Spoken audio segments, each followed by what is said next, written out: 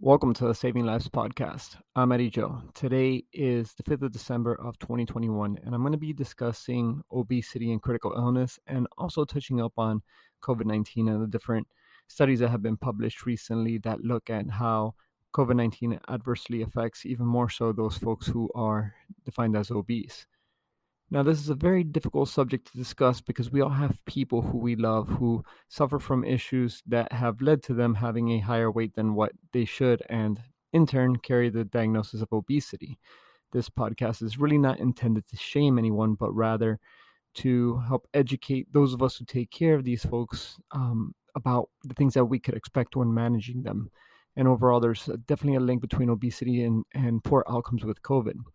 As healthcare professionals, we go ahead and care for these folks and have to have a great understanding of how obesity changes the physiology and management of patients when they are critically ill. I must say that I am not here to suggest policies or solutions to the obesity issues throughout the world, as that's honestly beyond the scope of my podcast and, to be honest, my knowledge. I'm not a public policy type of guy. There's people who are way better than me at that, because we've seen too many people during this pandemic over the last 2 years lose their lives as their obesity altered their immune response, along with a litany of other physiologic components that made them more likely to meet their demise from COVID.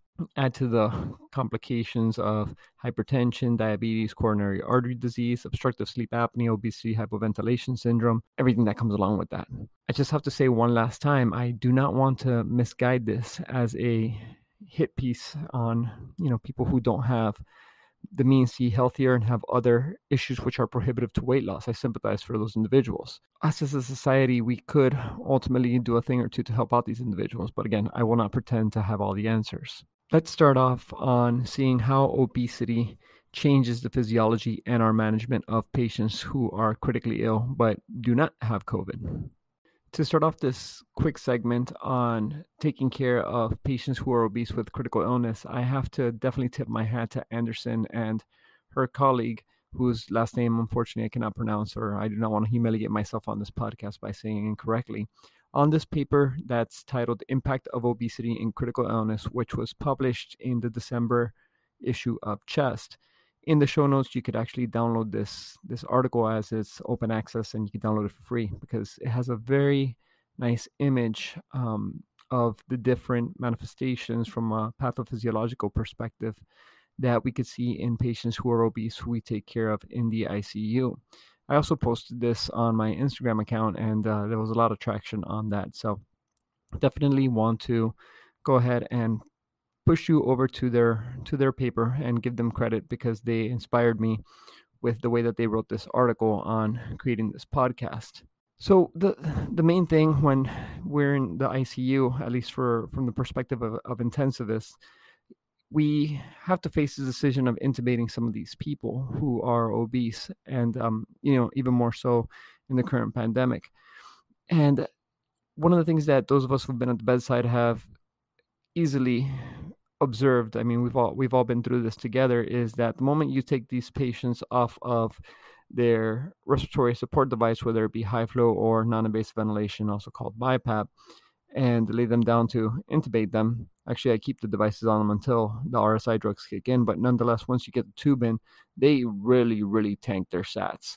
Even if you do the intubations a more traditional way, where you do mask ventilation, there is an association between obesity and challenges by doing this. I mean, it's just a little bit more challenging.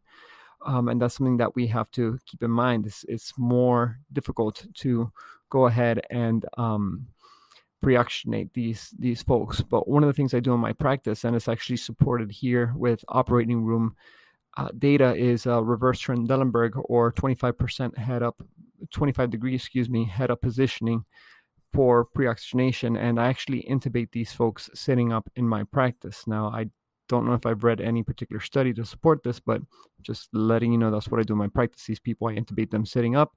I'm a pretty nimble dude, so I get up I get up on the back of the bed to go ahead and intubate them. Mom deserves the best, and there's no better place to shop for Mother's Day than Whole Foods Market. They're your destination for unbeatable savings, from premium gifts to show-stopping flowers and irresistible desserts. Start by saving 33% with Prime on all body care and candles. Then get a 15-stem bunch of tulips for just $9.99 each with Prime. Round out Mom's menu with festive rosé, irresistible berry chantilly cake, and more special treats. Come celebrate Mother's Day at Whole Foods Market.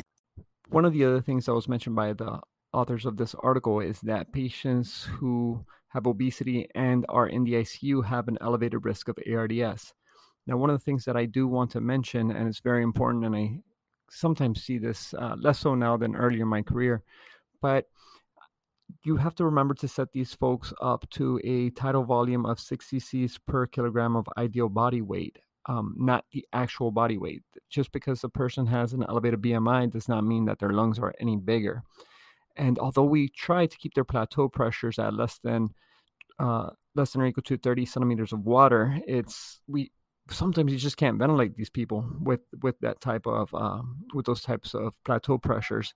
So we have to keep in mind that we have to make adjustments to the way we think to be able to oxygenate and ventilate these patients better. The other thing that we have to consider is the fact that the PEEP that we might be transmitting through the ventilator might not actually be the PEEP that the patient is getting. And this is where some data has been published before about using esophageal pressures, esophageal manometry to actually obtain the pressures. But the reality is that most of us do not have those, we don't have those techniques in our respective ICUs to be able to titrate PEEP in that fashion. So we honestly just go ahead and do our best in patients who have ARDS. Now, this also leads to issues with sedation medications as well as paralytics for these folks, but that's kind of a different topic altogether.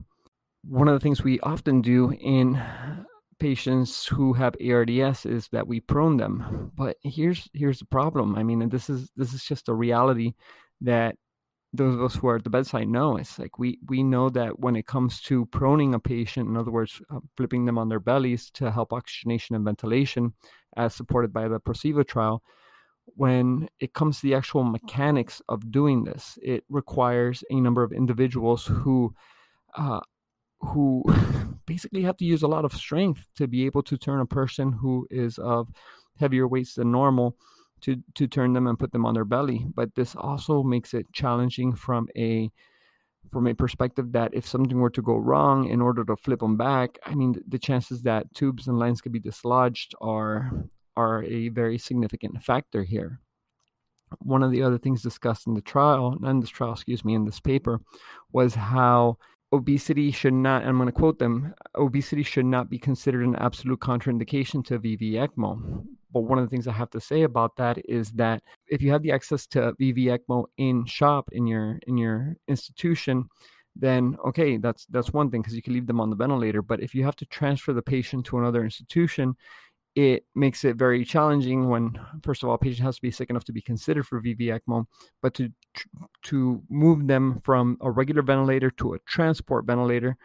If a patient's, for example, on 20 of PEEP, the transport ventilator is most likely not going to be sufficiently powerful to rather to deliver that same amount of PEEP to a patient.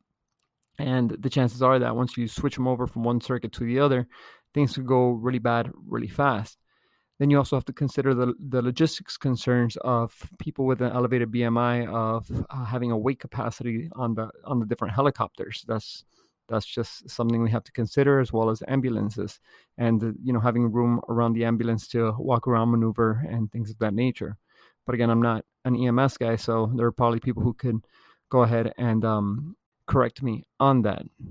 Amongst the bullet points in the image that's used in the cited paper, there's a decreased respiratory compliance in these patients with obesity, as well as a decrease in residual capacity. There's increased derecruitment. There's more VQ mismatch. These patients have an increased work of breathing, as well as more intrinsic PEEP.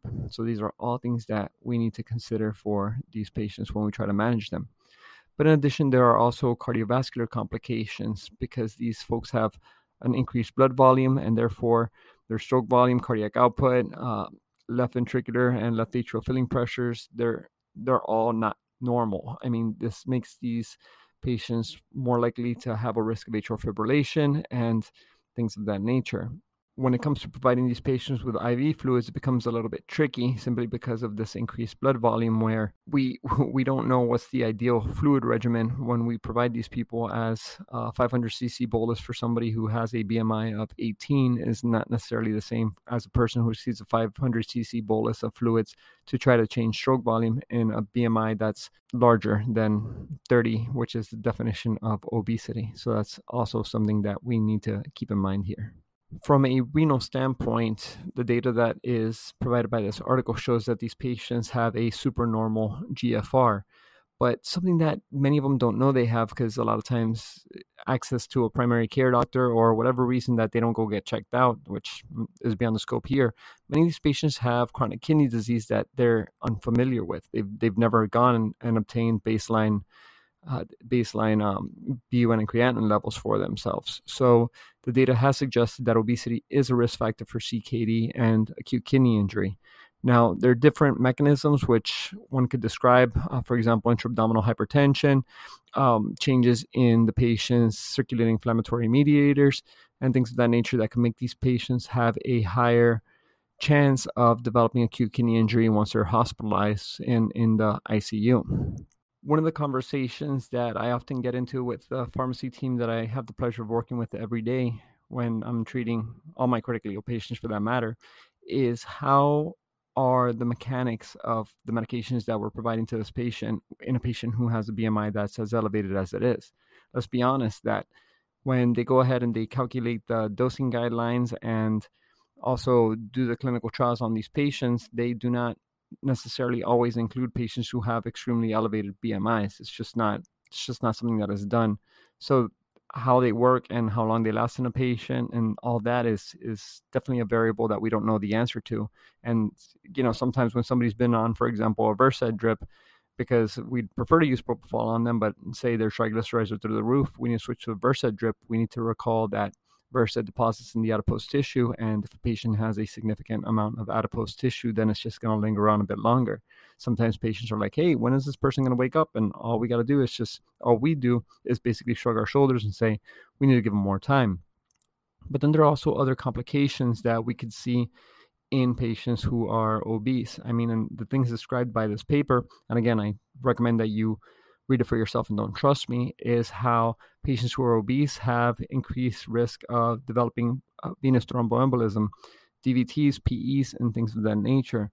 Now, part of the thing is that when we give, for example, enoxaparin, also called Lovenox, to these patients, we don't really have a good prediction of how long it's actually going to hang around. And so we check 10A levels on these patients, which is an extra step. Then, of course, patients could develop pressure ulcers because it's hard to mobilize them. I mean, they have greater sweat production. This is not me being ugly, but it is something that's described in the literature. Then patients who need bariatric beds, there are only so many of those around the hospital, and they're harder to push through. For example, let's say that you have an ICU that was built decades ago. The beds don't necessarily fit through the doors in an easier fashion. Patients who are in the ICU who are obese have an increased risk for bloodstream infections, pneumonias, and things of that nature, which is described in the paper. If you try to use a blood pressure cuff on these patients, you need to use a larger one, and even so, you might get inaccurate blood pressure readings, and we react really quick to abnormal blood pressure, whether it be too high, too low. So patients might get inappropriate care for that reason. Even placing things as simple as IVs in this patient are challenging. It's hard for the nurses to find veins in these individuals. Unfortunately, it's just the name of the game. So even placing central lines in these could be challenging. I recall a number of cases where I'm not going to describe it here, but it was very, very challenging to obtain even central access on these patients because of their body habitus. Even if, let's say, for example, you need to get a CT scan on these patients, there are weight limits on many of the machines.